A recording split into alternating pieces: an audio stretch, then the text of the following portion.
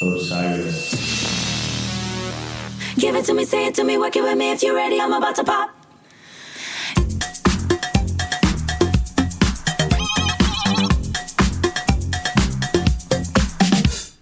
Give it to me, say it to me, work it with me. If you're ready, I'm about to pop. All through the night. Say it to me. Touch it to me, feel it to me, work it with me. If you're ready, I'm about to pop. All through the night. Give it to me, say it to me, work it with me. If you're ready, I'm about to pop. All through the night. Say it to me. Touch it to me, feel it to me. Hey folks, I'm David Goldstein. I am Brian Brinkman. And I am Jake Cohen. You are tuned in to episode 45 of the Beyond the Pond podcast. This is the podcast which, generally speaking, Brian and myself, and tonight, Jake, utilize the music of Phish as a Trojan horse of sorts, as a means of getting the listener to listen to other bands. These are generally non-jam bands. Because we love Phish, we are Phish fans. Sometimes the problem with Phish fans is they got one-track minds. They get a bit myopic. They only listen to Phish. They can recount set lists at the drop of a hat and pick up big copies of the Helping Friendly book and just go crazy with Phish and not realize there's so many other bands out there. We're going to do something about it. Absolutely. We are here coming to you in our 45th episode to talk about one of my favorite jams, a formative jam in my fandom for Phish. I think for all of us, I think for all of you guys listening, one of the best jams the band has ever played. Talking about none other than the AC/DC Bag from Boise, Idaho on September 14th, 1999. Just an unbelievable jam. For anyone who's coming at us late, who has not listened to much Beyond the Pond, just as a quick overview of what we do, we're going to take the AC/DC Bag. We're going to break this down into a couple of our favorite segments, dissect it, nerd out on it, talk about what was happening on the tour, what may have led to this, and then we're going to splinter off, talk about a few other bands and artists that we think that you guys would really enjoy based on themes that we've come up with about this jam. Some of the themes we're going to explore in this episode include familiar themes in the minor key, dark minor key synths with watery effect guitar leads, and big fat disco parties. But we've got a guest in this episode, and we're going to talk to him just now. This is Jake Cohen. You may know him on Twitter at Meaningless Excitement. He's an intelligent guy. He's a musicologist. He's a very focused Phish fan. And It's actually at Smooth Atonal Sound. Oh, that's correct. Yeah, but I just pop up on everybody's Twitter feed as Meaningless Excitement. So that's right. It is Smooth Atonal. That is at Smooth Atonal Sound. That's okay. Correct. And because of Twitter's limitations on at handle characters, it's SND. So at Smooth Atonal SND. Smooth Atonal SND. You can all be sure that we'll put this in the show notes. You can all be sure of that. Yes. And it is a private. Yeah, I was gonna say it's a private account, but if you have anything that even remotely tips your hat as to your love of this music, then you get a follow request approved. As to your very heady inclinations, but this is great because we've actually wanted to have Jake on for a long time. It's been in the works. We finally were able to fit it into our very so busy schedules. So, and as soon as you asked me to be on the show, the first jam I thought of was let's do the Boise Bag. And I think we were like, everyone knows the Boise Bag. But then you pitched it to us, and we're like, oh, okay, that's a pretty cool presentation. Fuck yeah, let's do it. Absolutely. So Jake, coming at us, what was your introduction to Phish? Like, how did this whole journey start for you? Well, I got, like so many middle-class Jewish kids from the Northeast, I went to Jewish summer camp, and all my counselors were Deadheads. And that is how I got into the Grateful Dead originally at a very young age, because all my counselors were Deadheads. And I remember the moment very specifically when I first heard Terrapin Station coming out of my counselor's stereo and was just drawn to it like a moth to the light. And a few years later, I got into Phish. And I had sort of been aware of them because other counselors there had been into them as well, but it had never really clicked for me. Summer of 1996, my counselor, who was a taper, an old school Phish taper as well, a guy named Mark Goldberg, he sat me down and he played me the tape that he had recorded of the 7/8/94 Gamehenge show from Great Woods, the last Gamehenge. Oh, wow. Yeah. And he kind of explained, he sort of Sherpa'd me through the mythology and the lore. And I remember it was like a rainy day, so there was no activities that day. And it was just, I kind of fell in love with it. Lizards immediately sort of, jumped out at me, and played that tape endlessly. I only had the first set. I only listened to the first set of that tape. And, eventually I got a live one. I got some other tapes. I got some other albums. And then my first show was a year later at the Worcester Centrum. It was the 11/29/97, the Runaway Jam with the 59-minute Runaway Jam. Wow. Yep. And I had no idea what was happening. Yeah. No, I can't imagine you would have. No. I had no idea that. What were your thoughts? I had no idea that anything out of the ordinary was happening. It was like, okay. Yeah, it was like I could tell it was long, but people around me were losing their minds, and I was like, okay, all right. It's funny. So I'm not Jewish. I did not go to Jewish summer camp, but I did go to summer camp in the Midwest, and I discovered Phish in the exact same manner. I had a camp counselor who went on summer and fall 97 tour and passed me along a number of tapes and took me to see Trey at Alpine. And it's like, that's the indoctrination. Like, I wonder what my parents would say if they could look in hindsight and be like, probably shouldn't have sent this kid to summer camp. I'm glad to hear that it's not limited to one particular denomination or religion. All American summer camps are into indoctrinating. So, Jake, do you have a favorite show and a particular era of Phish? My favorite era sort of depends on my mood. I love 2003 because I did that whole summer tour and I saw 27 shows that year. So, damn. I'm kind of, that was the summer right after I graduated college. So I was primed for some strong 2.0 touring. But 94, 93, 97, 99, I love them all. I'd say if I had to pick a single favorite show, hard pressed, I would say Binghamton 95, 12, 14, 95. Mostly flawless. Yeah, mostly because of the Haleys, NICU Slave. Just the jam in and out of NICU is like one of my favorite things. So it's also friend of the pond and one-time guest Josh Carver's favorite Phish show for that same reason. Yep, it is. And Noah Sox. Andy Hollander also went to I think he went to school in Binghamton, so he talks a lot about that show. When you're not listening to Phish, what do you got on? Well, I do listen to the good old Grateful Dead somewhat frequently. This summer, we kind of wore out the Garcia band Cats Under the Stars album. Yacht Rock Jerry. Oh, yeah, so good.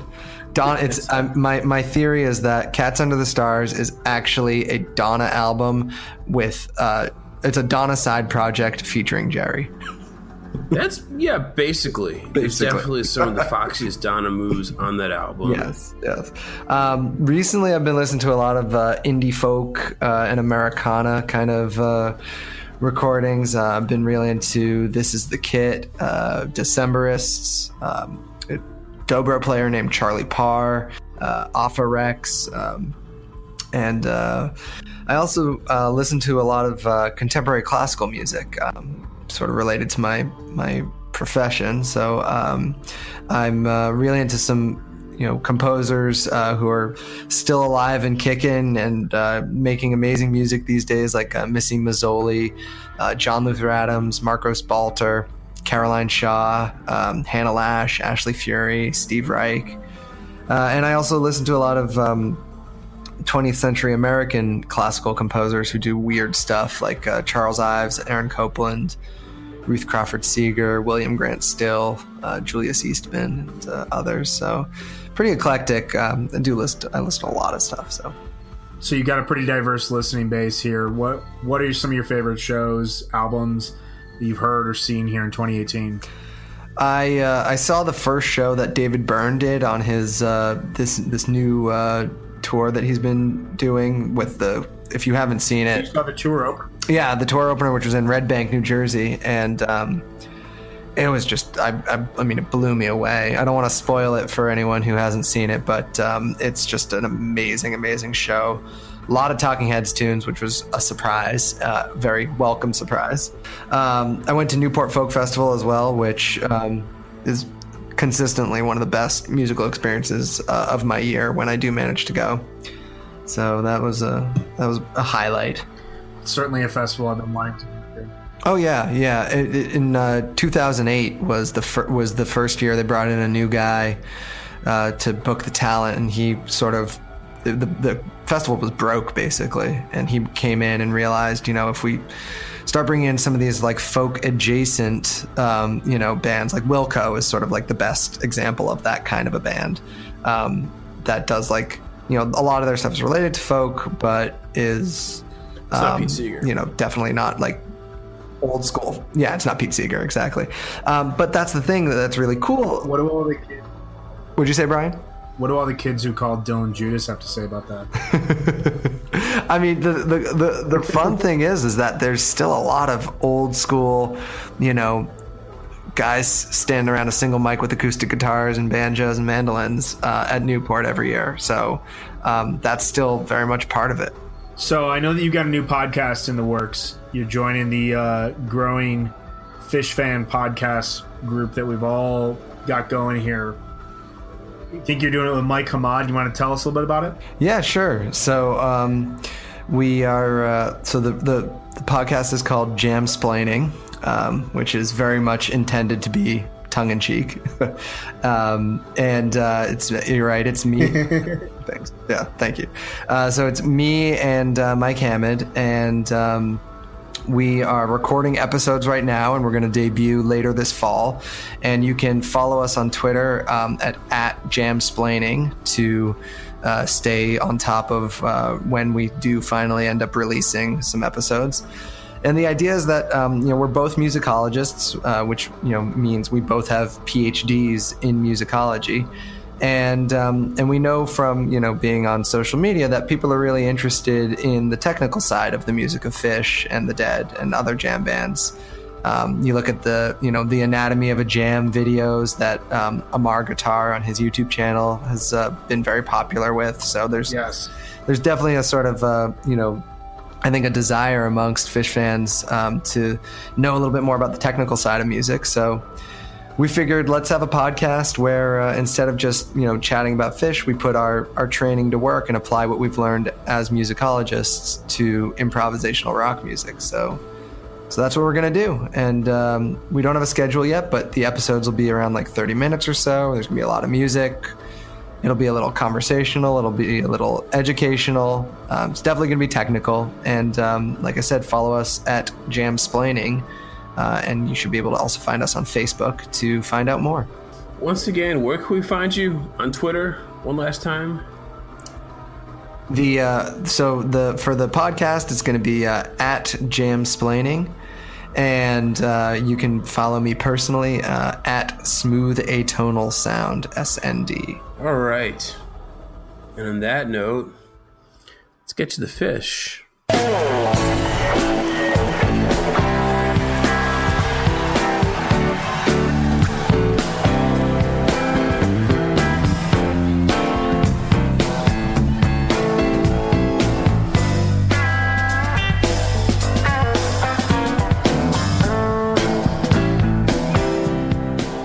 All right, so why are we talking about the September 14th, 1999 AC/DC bag?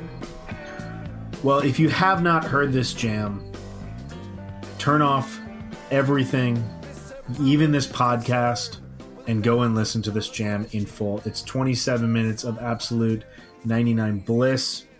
It is one of the most accomplished, one of the most seamless, one of the most melodic and varied jams that the band has ever played. It's one of my favorite jams, as I said at the top of the show, and we're very excited to be talking about this jam. It's an absolutely incredible achievement for the band overall. Jake, as our guest, why did you want to talk about this jam? I think you kind of hit it when you said varied. It's so varied. It goes through so many different jam phases, and we're going to listen to two of the jam segments, two of the sort of improvisational episodes, but it's got a couple other that we're not even going to talk about. It's got a big sort of peaky, soaring psychedelic jam. It's got a fast kind of arena rock jam. And then the last 6 minutes or so of it are like this weird, twitchy digital sound effects, vacuum assisted, ambient space, which is really unlike most sort of spacey jams that Phish has ever played. Yeah, it's really of a time and a place, but it's also, to me, this is that connective tissue between 1997, 1999, and 2000. For me, so I was given 3 tapes when I first got into Phish. As I kind of mentioned at the top, we were talking about how you got into Phish. Summer camp was it for me. And an older counselor gave me 11/17/94, 10/7/2000, and 9/14/1999. And just a side note, I don't think I'd ever pass those shows to anyone to get into Phish, but somehow it worked for me. I still love 11/17/94 and 9/14/99. Those are two just very special shows to me. 7/2000. Yeah, October 7th. That was it's like a melancholy show. Yeah, a really weird show to pass to someone to get into a band. Here's the last show that they ever played. I am obsessed with historical dates, so I feel like that might have been part of the reason I was drawn to it as well. But I don't know. This jam, both of those shows, all 3 of these shows, this bag is the only real jam out of them, and it really hit me and proved to me immediately just how seamlessly the band could lock in on a theme, really expand upon it, jam in this very intentional manner as though they were playing previously written music. And when I brought these CDs to college just a short year and a half later, I probably listened to this 1,000 times in my freshman year dorm. I would invite people off of the floor to listen to it. It just blew me away. It was like the symphony I could not stop listening to. I loved it so much. Hey man, you gotta hear this. You gotta hear 17 this. Sure, you did that completely sober as well. I'll tell you though, there is nothing to my ears that is as hauntingly beautiful as the first jam segment of this version. It's just that is for me, every other part of this jam, there's other jams that have something maybe a little similar, but there is nothing in the Phish catalog that kind of strikes me the same way that the first part of this jam does. And I'll talk about why I think that is in a little bit, but this is also sort of the last of the big AC/DC bags. There was a sort of monster 3-year run for the song from 97 through 99, where it was a big set 2 jam vehicle a couple of times. It wasn't frequently, but there's of course the Hampton 97, and then New Year's 97, and then UIC 98, and then this Virginia Beach 98. Yeah, Virginia as well, Beach for sure. Yeah, yes. yeah. And then the only other time they really took bag out for this kind of a trot was Coventry, actually. Which Coventry and Woods 04. Those Great Woods, two that's right. were Yeah. randomly stuck in there. I have no idea why, but I think at that point they were just they didn't even want to play songs. They just wanted to jam. And it was doesn't matter. Right. They just wanted to it was let's play something so we can get to the jam. And AC/DC bag a buddy of mine is texted easy. me on buddy of mine texted me on Velvet Night because they opened up the second set with this, and it was just all exclamation points. And I thought it was going to gibberish. happen. Yeah, I know. When that happened, he texted me. I was freaking out on my couch, and I love that set. I think that would have been a perfect place to bring that back there. I turned to my crew. We were on the floor that night, and I was like, "This is it. This is going to be the monster set 2 opening AC/DC bag. Like, it's happening." And then it didn't. But I mean, yeah, that Wolfman's that's my favorite. The minute 12 of that Wolfman's from Red Velvet Night is my favorite moment of the entire Baker's Dozen. But that's for another episode. Funny.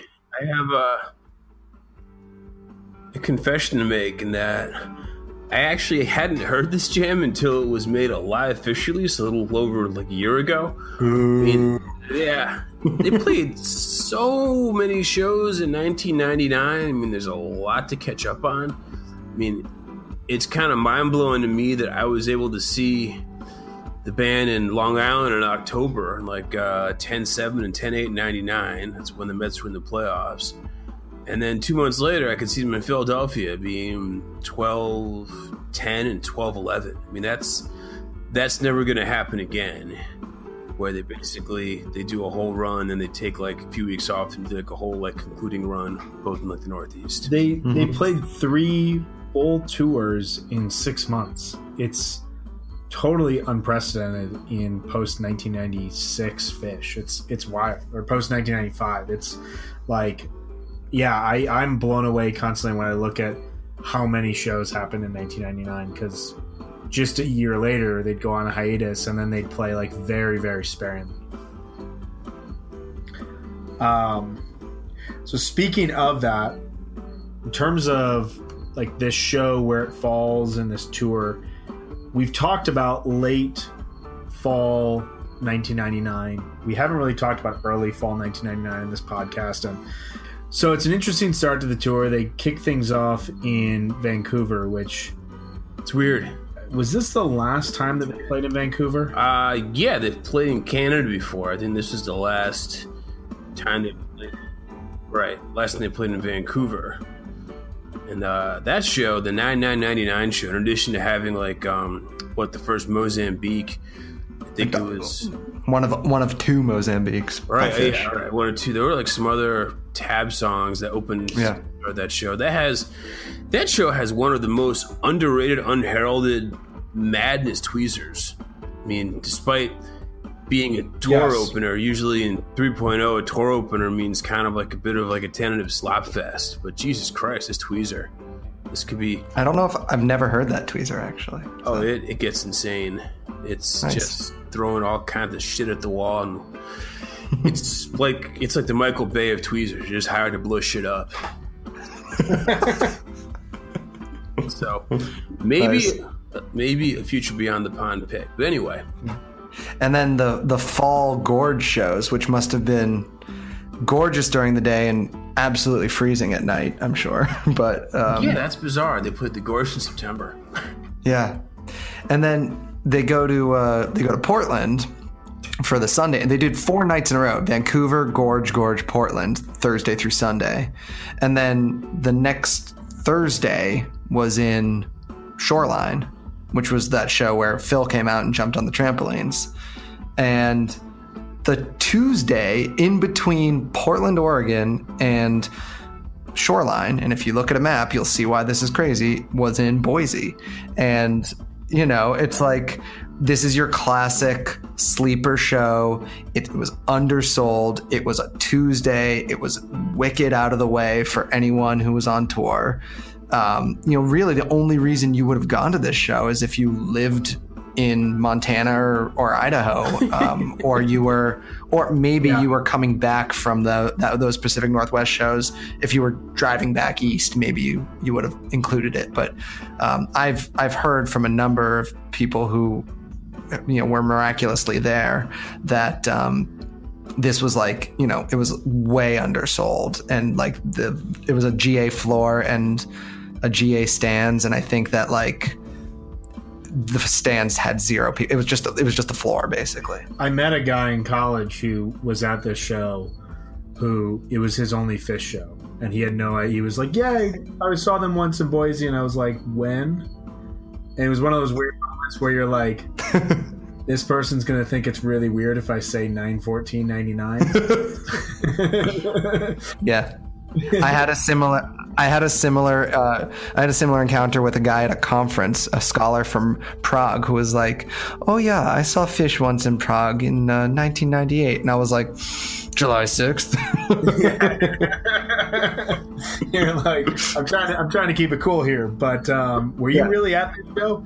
And he was like, "Yeah, it was a good show. It was a fun concert." And I was like, "No. But it's like getting angry at like his joy of just like liking the concert, because I was like, no, you have to understand this was but yeah, it's a really interesting start to the tour. And I mean, they haven't played Idaho since then. They'll give us Tahoe and Bend, I guess, once, and the Gorge, and they played Eugene and Seattle. Like, they very sparingly go to the Pacific Northwest. As someone who resided in Portland for almost 2 years during 3.0, I can attest to how frustrating that is, because there's a lot of fans there. But yeah, well, there's a lot of craft beer. There's a lot of Fish fans. Right. But yeah, so following this show, they go to Shoreline. Phil Lesh is there. 9/18/99, another fall 99 live Fish release. Phenomenal 20-minute Boogie On that's not totally dissimilar to The Bag, but it also showcases the overall diversity in the tour. I feel like if there's ever a complaint about 99, it's that the band started to be really sloppy, and that their jams were like very millennial sounding and kind of airy and ambient. And I love how much they just do with that type of sound. It never feels like a crutch that they're falling back on. I feel like in retrospect, people have been much more praising of 1999 Fish than they were at the time, which is not surprising. But sort of with the backwards glance that hindsight gives us, like, you can see its role in the sort of evolution of the band's sound. And people have, I feel like every time Shapiro releases another, from the archives, people are like, more 99, so. Yeah. No, I totally agree. And there's a lot to choose from, and it's such an interesting year to me, because it is such a clear diversion from 97 and 98, even though it's really connected to those 2 years. But like, there's like a growth there's like another step that they're going through musically. But then, well, and Trey had written all his Trey tunes, and that was one of the big things, was that, like, he was jamming by laying down these, those loops, the ghost loops, on like Jabu in 99. And, just sort of creating this soundscape over which he would then solo. And he brought that to Fish jamming as well. And that's you really hear that influence of the Electric Tab shows, those trio shows. I'm realizing it now. I think that 99 is, aside from any 3.0 years, 99 is becoming our most popular year for Beyond the Pond episodes. We've done the Virginia Beach Birds, the Camden Chalk Dust, now this, and the Memphis 2001. It's just super clear how big and how diverse of a year this is, how much there is to pick from. Yeah, I love this year. I love the way that they sound at this fall tour, because you feel like they picked up aspects of, there's that really great show from Japan. I think it's July 31st, 99.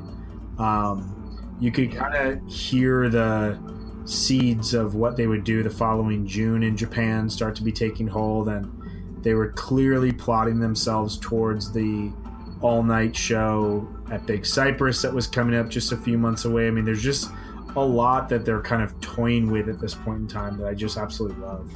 A lot of patience and a lot of like expansive jamming, really, Yes. Yeah, just like seeing, really earnestly what's around the next corner. Like, where can this lead us?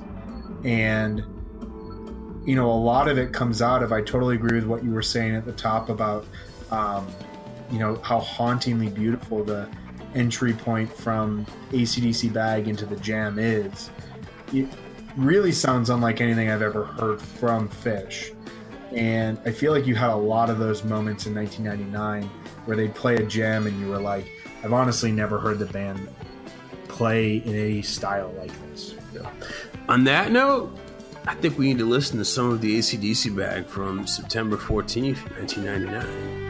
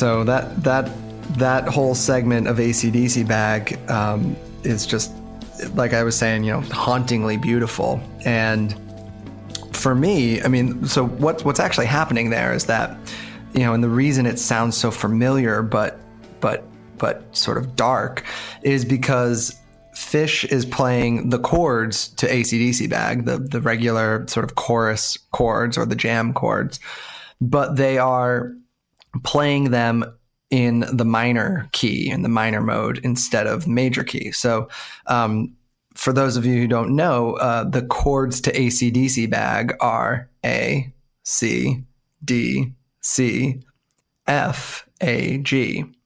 And for obvious reasons, they changed the name to Bag.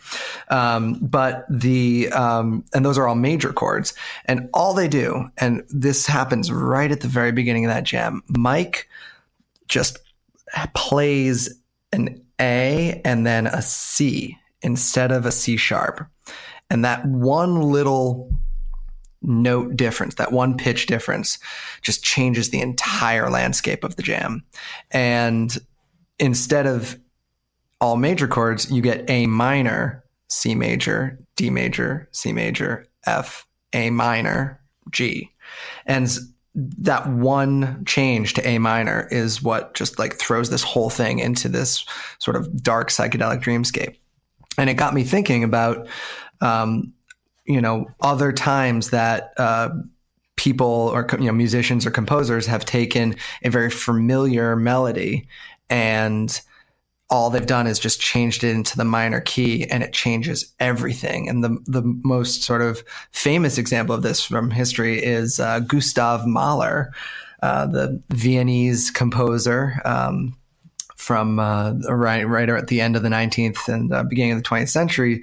In his first symphony, the third movement, he takes the Frère Jacques melody, which everybody knows. Frère Jacques, Frère Jacques. And he plays it in the minor mode. And again, it's just a tiny melodic adjustment. Just one note goes down a little bit, but it immediately affects the entire mood. So instead of da, da, da, da, it's da, da, da, da. And that instantly just turns it into this sort of funeral march. And he adds a beat to it, like this sort of funeral march beat. And he plays it with the low instruments, so the double bass, the bassoon, and the cellos.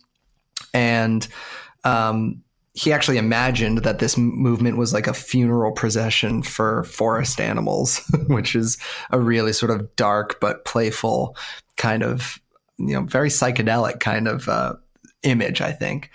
And he adds these counter melodies and there's all this complexity, and it further sort of deepens this sense of dreaminess. And to say that it's psychedelic is not that far of a leap, because the Vienna that Mahler lived in was kind of a hedonistic place, and people were ingesting all kinds of substances, and they were thinking about dream states. This is when Sigmund Freud was really, coming up in the world of psychoanalysis and inventing psychoanalysis. And so when you hear this, you're going to hear this familiar melody, just like that AC/DC Bag jam, but you're going to hear it in a very sort of dark and dreary and eerie kind of setting. And we're going to listen to probably the classic Mahler symphonic recording, which is Leonard Bernstein conducting the New York Philharmonic. So this is Mahler's first symphony, the beginning of the third movement.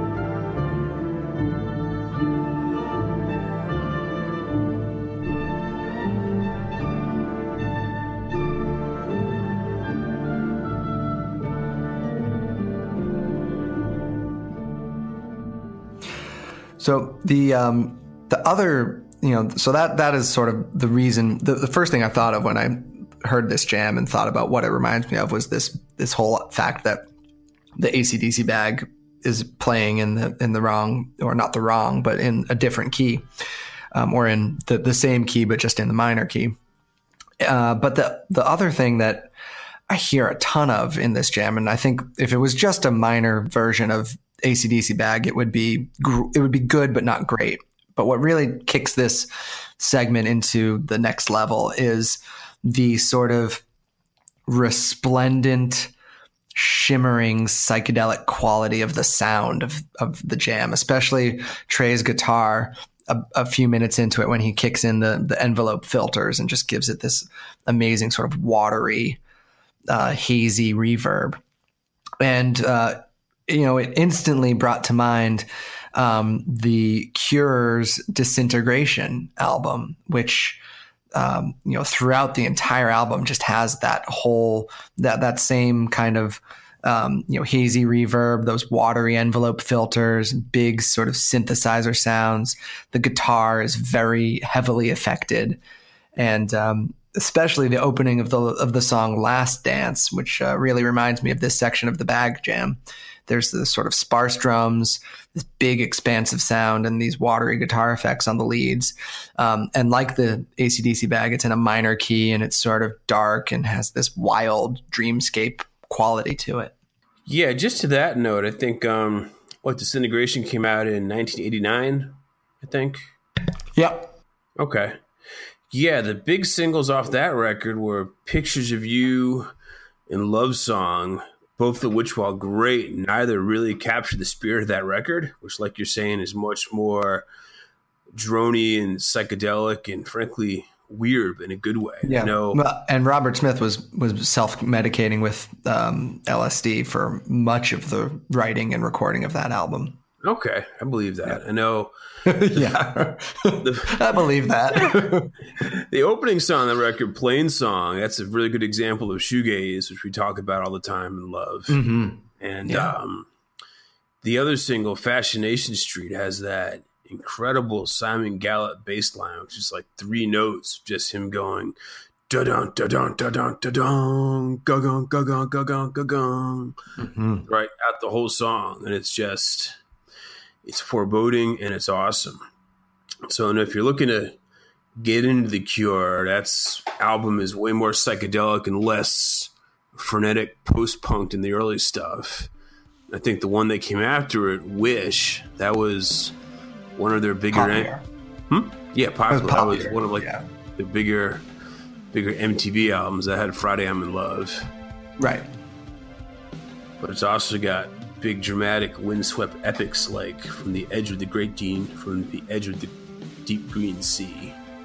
And if you ever have a chance to see the Cure live, especially for Phish fans, do it, because they play like for 3 hours. I mean, they'll play like 35 songs in 3 hours, but they're I've seen them twice. They're very, very good live. And on that note, let's listen to some Last Dance from the Cure.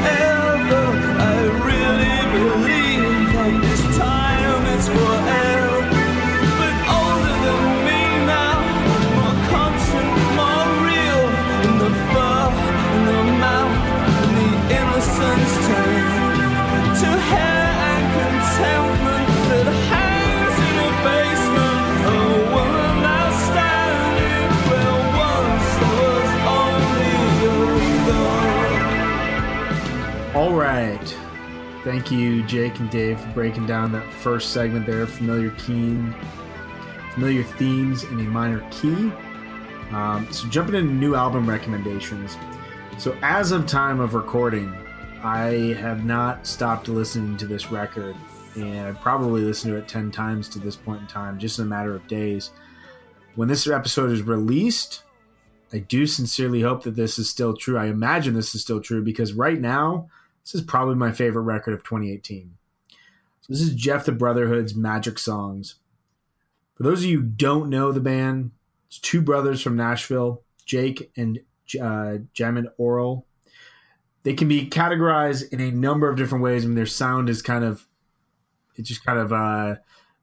categorization, but you could say they have elements of psych, garage rock, punk, pop, even just general rock. They're guitar, drums, effects. There's some psychedelic noise in it. It's stuff that any one of our listeners is going to love. This duo started releasing records around 2001 while they were still in high school.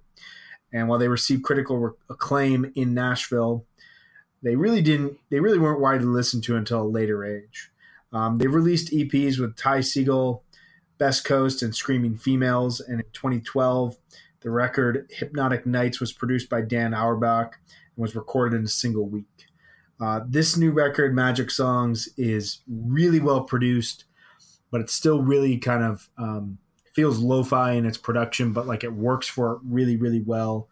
There's just beautiful melodies and guitar lines and kind of psychedelic noise that comes in and immerses into each song at like a very slow building pace. The lyrics will like kind of feel like they're coming like flying by, like you're just traveling down the road. They come at you and then they're gone. Guitar chords throughout here. The rhythms are just phenomenal. And the flow of the overall record is, I would say from a flow standpoint, from just like pressing start on a record and listening all the way through, it's probably my favorite of the entire year in that standpoint. I cannot recommend this record enough. I am texting Dave every 5-10 minutes with a new song he needs to listen to from this record. It's really that great. Jeff the Brotherhood, Magic Songs. I encourage every one of our listeners to be listening to this. Dave, what do you got? Yeah, Brian, I will back you up on that Jeff the Brotherhood album. I was a big fan of Hypnotic Nights from 2012, which you mentioned, but that album basically just sounds like Hesher's covering Weezer's Blue Album. And this new one sounds absolutely nothing like that. It kind of reminded me a lot of the Flaming Lips album Embryonic from a few years ago. So I would recommend that highly as well. The album I'm going to talk about is the third album from a Philadelphia band called Nothing. They're on Twitter at Nothing the Band. So we talk a lot about shoegaze on Beyond the Pond, and these guys, they are led by a dude named Dominic Palermo. He actually had his roots in a hardcore band called Horror Show. But now he's doing the heavy shoegaze thing, and it kind of sounds a lot like Smashing Pumpkins at points, just thick layers of guitar with Palermo's dreamy vocals. I know he said he's been heavily influenced by The Cure, heavily influenced by My Bloody Valentine. And in terms of sort of not the lighter side of shoegaze, but the more heavier, skull-crushing, and yet at times poppy, it's one of the better records I've heard in a very long time. I mean, they've always had, from their first record, which I think came out, I want to say 4 years ago, called Guilty of Everything, they've always had the sound, but a little deficient in the songwriting department. They had an album that came out in 2016 that had improved on that, but the most recent one, it's like the songwriting has finally caught up with the sound. And in addition to being like, some excellent shoegaze, dream pop heaviness, the songs are quite memorable as well. Certainly, I don't know if it was, I think the first single was the opening track, 0 Day, which I think is actually one of the weaker songs on the record. But then you get something like Blue Line Baby, which I'm obsessed with. And the next song, You Wind Me Up, that could be like a crossover pop hit. It's just very well done. And if you're a fan of the genre, I would recommend you check them out as soon as possible. Jake, what do you got? Well, those are both excellent recommendations, neither of which I have heard or heard of. I'm going to take it in a little different direction with an album that was actually released last year in 2017, but just came into my my sort of came across my desk, as it were, this year. And this is a band called This Is the Kit. Yeah, so it's so This Is the Kit. It's the alias of the lead singer and songwriter whose name is Kate Stables, and she's British, and I guess the best way to describe her would be she's a folk singer songwriter, but there is just such a sort of quirky, fascinating quality to her songwriting, and this unbelievably just sort of gentle tone to her vocal quality that is very peaceful and relaxing. She sort of has that British folk singer quality where it's a little cleaner and a little bit more classical in a way than like the American folk singers, which tend to be a little more maybe nasal or twangy and sort of have more of that like Americana sort of country influence. But her music is somewhere between kind of, indie rock and folk. She plays the banjo on stage as well as guitar, but a lot of her songs are banjo led. And she sort of does like she doesn't play the banjo in a conventional American, sort of bluegrass style, like clawhammer or Flatt and Scruggs style at all. She sort of plays it almost like an acoustic guitar with arpeggios and finger picking. And one of the coolest things about her songs is they have a lot of really interesting kind of rhythmic tricks and complexities to them. There's a song on that album. So the album is called Moonshine Freeze. I don't think I mentioned that. So This Is the Kit, Moonshine Freeze from 2017. And the title track, Moonshine Freeze, has this really interesting kind of herky-jerky combination of different rhythms that sound like they're not right, but they fit together perfectly. She's got a couple of songs that are a little bit harder, a little more sort of rock edged. One is called Hotter, Colder. She's got one called All Written Out Numbers, which is both songs I love.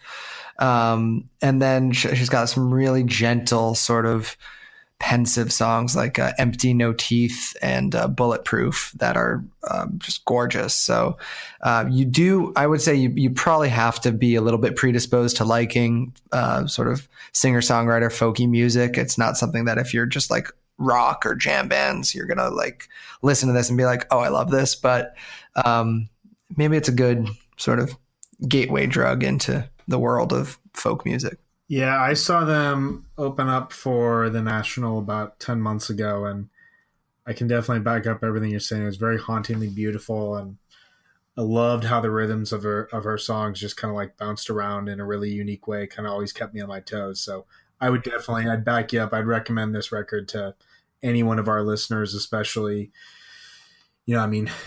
we've definitely featured our fair share of singer-songwriter folk music on this podcast.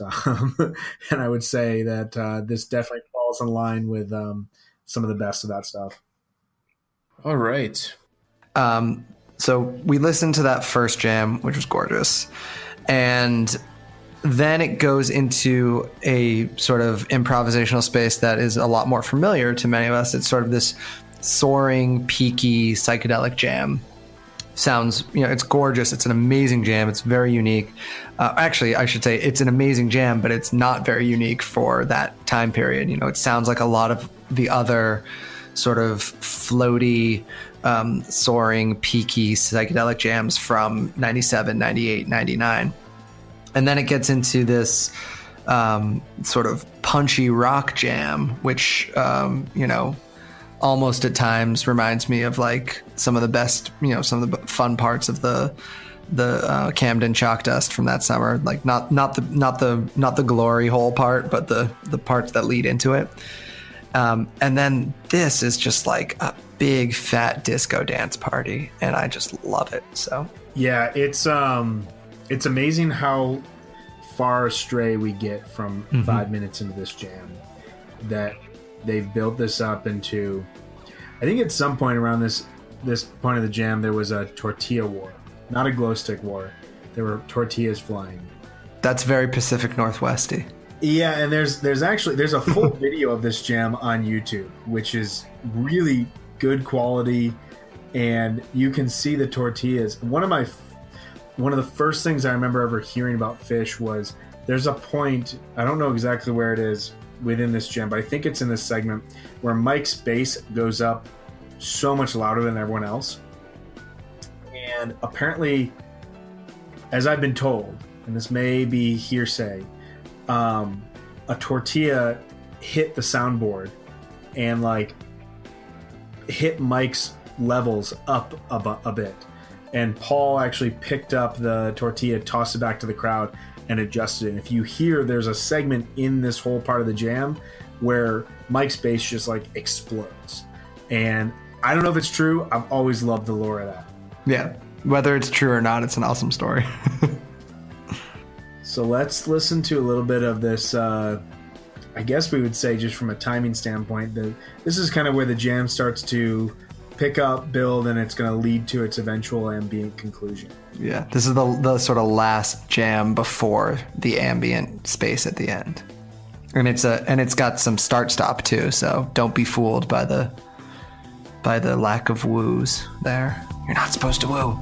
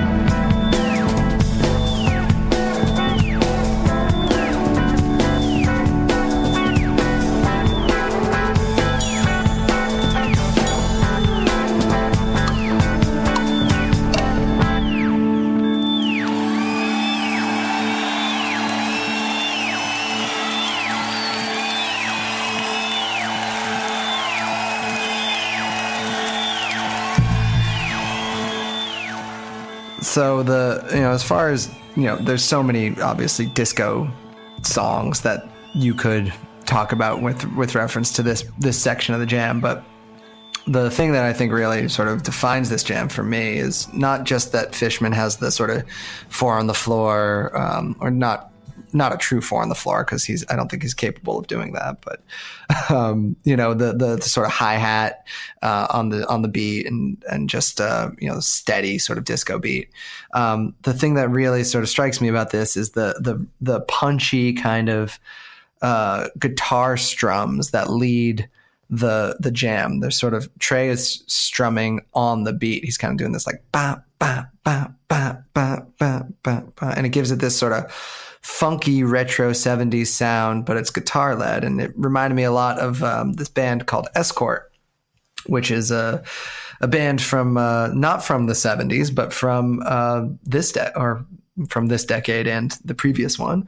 And their 2007 song All Through the Night, which is just a fun disco tune. It's got horns, it's got vocals, so in a lot of ways it's different than this jam, but it does have that sort of guitar strumming to lead the beat, and just the singers, I just like imagine like glitter jumpsuits and big, like 1975 Cher singing this basically. So, or Donna Summer or something. So Give it to me, say it to me, work it with me. If you're ready, I'm about to pop.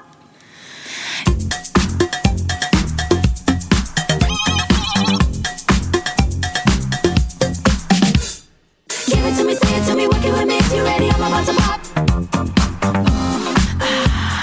All through the night, say it to me, touch it to me, feel it to me, work it with me. If you're ready, I'm about to pop.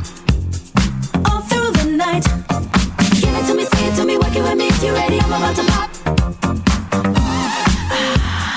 All through the night, say it to me, touch it to me, feel it to me, work it with me. If you're ready, I'm about to pop. All through the night.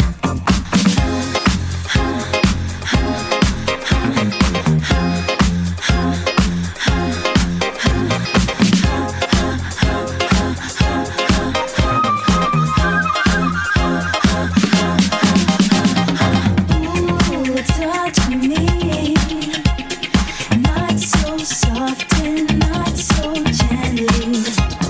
Freak me, every last drop. If you wanna sex me, All right, so one song. This is interesting. The album I'm going to talk about is called The Glow of Love by the band Change, which came out in 1980. And to be perfectly honest, I hadn't listened to this album until this week because I read about it in the recent Pitchfork Top 200 1980s.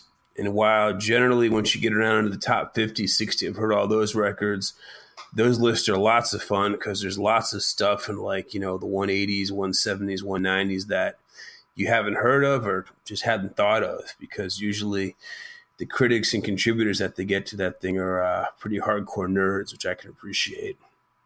So this record, I think when it came out, they were kind of derided as being a poor man's Chic or like B-game Chic, because they definitely do sound a lot like the Nile Rodgers Band, in the sense that they're a largely funky ensemble, lots of popping bass, lots of click guitar, lots of four on the floor dance beats. And the 7 songs are on this record. They're catchy and they're incredibly good. And also, I think about half the album features the vocals of Luther Vandross before he was Luther Vandross. I know, I think some of his earliest stuff, you can actually hear him doing the backing vocals on David Bowie's Young Americans record, but he really gets to step out, especially on the title track of this album, which is really something to behold. And the first song, A Lover's Holiday, I think I actually had heard that song before. I didn't know it was by Change. Like, I've certainly heard that in like some golden oldie stations. And also for people who like the Happy Mondays, the song on the Pills and Thrills and Bellyaches album called Holiday just completely rips the chorus off of the Change song, and they do it, and I'm pretty sure they don't even credit them with it, because that was what the Happy Mondays like to do. But yeah, in terms of just we listened to this record yesterday in the car, actually driving to get groceries. My wife said, how on earth would this come out in the 1980s? I said, well, it came out in 1980. She said, oh, because at that point, the 70s hadn't really... It takes a few years of the transitions. Like, I still say that the 90s didn't become the 90s until like Nirvana broke in 1992. And in 1980, you could still probably, the influences of like the late 70s, 77 or such were still there. So, well, and it's Europe too. I mean, the disco and club scene in Europe is totally on a different sort of time scale than, right? Because you said this was an Italian record, right? Yeah.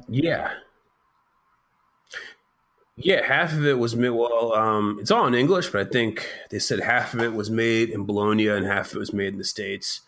And I think, I'm sure that this was killing it at clubs in Berlin and throughout Europe for years after it was no longer cool to listen to this sort of thing in the States. Yeah, it's got the very Giorgio Moroder sequencer type groove going on, especially in the second to last. Actually, I guess like the proper closer is a song called The End, which, that sounds like a Giorgio Moroder, like Donna Summer style, like instrumental straight up.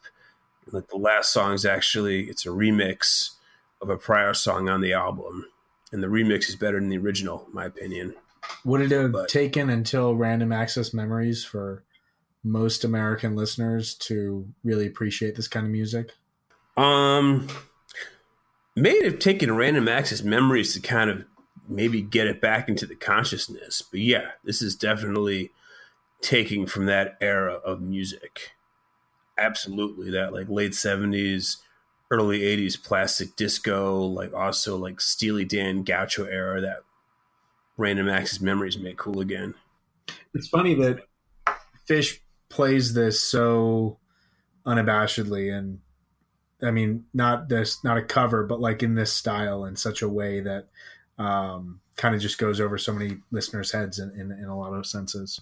And Page, the synth sound that Page drops, that big sort of synthesizer swoop, that comes in, is like, that's a very unique sound from Page at that time, and I always, to my mind, and anybody who grew up in the Boston area and is like maybe 25 or older might recognize this, but it sounds just like the WGBH logo music that would always play on the Boston PBS station. If you don't know it, look it up. I don't know if you guys are going to throw it on there, but just Google WGBH logo 70s and you'll hear what I mean.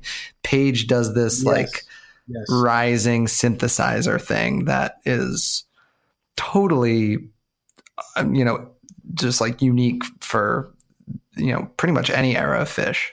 Yeah, and Page over the last 2 years with his synthesizers, you talk about that, Jake, with what he was playing here in this segment of the jam. That's like a 2017, 2018 Page. You don't really get that type of synthesizer sound out of him 20 years ago. That's that Baker's Dozen, the new keyboard tech influence. That's what it sounds like to me, Right. Yeah, no, I'm right there with you. But in 1999. So should we play a little bit of yeah, let's listen to the title track, Change? Glow of Love.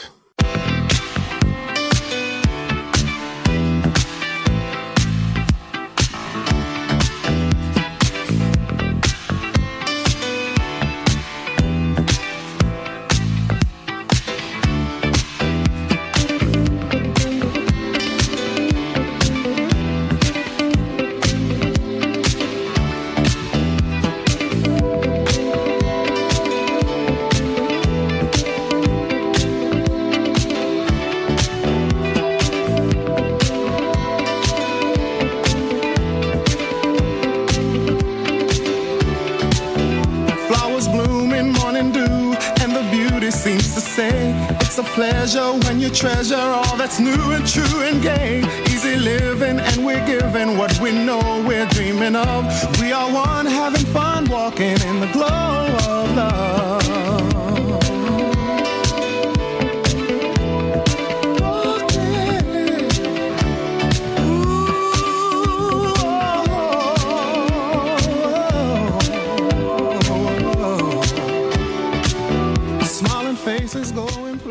All right, guys. Thank you so much for hanging out with us here in episode 45, where we talked about the AC/DC bag from Boise, Idaho. So just a quick recap of the songs that we played here today. So in segment 1, focusing on familiar themes in the minor key, we had Mahler's First Symphony, the third movement, as well as The Cure's Last Dance. In segment 2, Big Fat Disco Dance Parties. Jake talked about Escorts All Through the Night. And Dave talked about Change, the Glow of Love. So just a reminder of our social media links. You can find us on Twitter and @_BeyondThePond, one word. Simplecast. The website is beyondthepond.simplecast.fm. Of course, on Spotify, we have our Beyond the Pond podcast song that has all the songs we've had in every episode of Beyond the Pond. Right now, it's at 318 songs, getting kind of unwieldy. We invite you to check out the other Osiris podcasts, which can all be found at osirispod.com. That's OSIRIS pod.com. And leave us an iTunes review because we read them. And the more reviews we get, that kind of increases our standing in terms of the iTunes algorithm. And that's a good thing. Absolutely. And from a publishing standpoint, so you guys saw us actually stick to our word here and every 2 weeks get an episode. That's going to increase dramatically here over the next couple of weeks as Phish goes back on tour for their fall tour.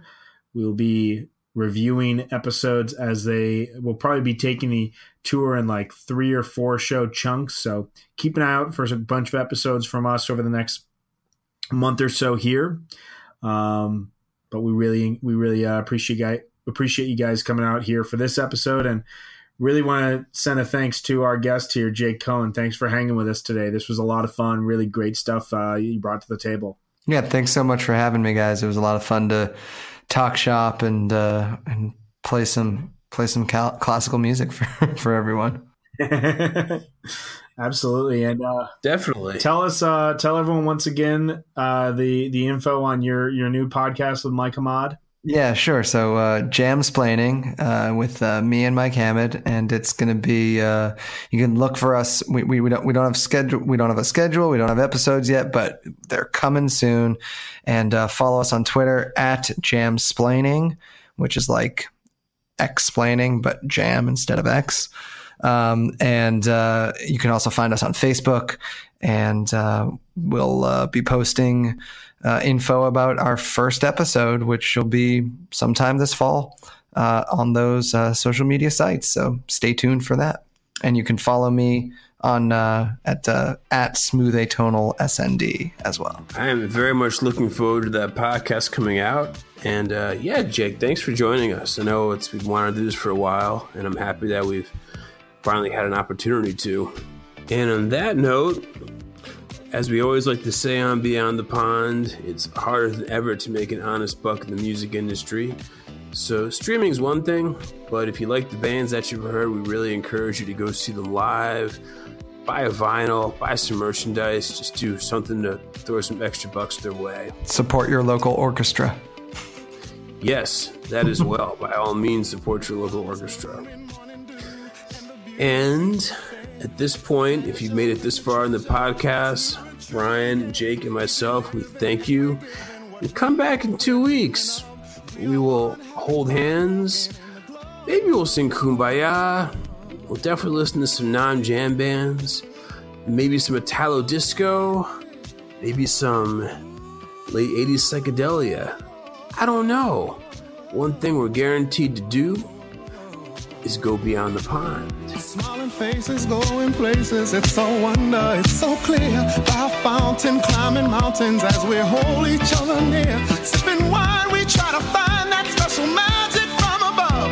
As we share our affair, talking in the glow of love.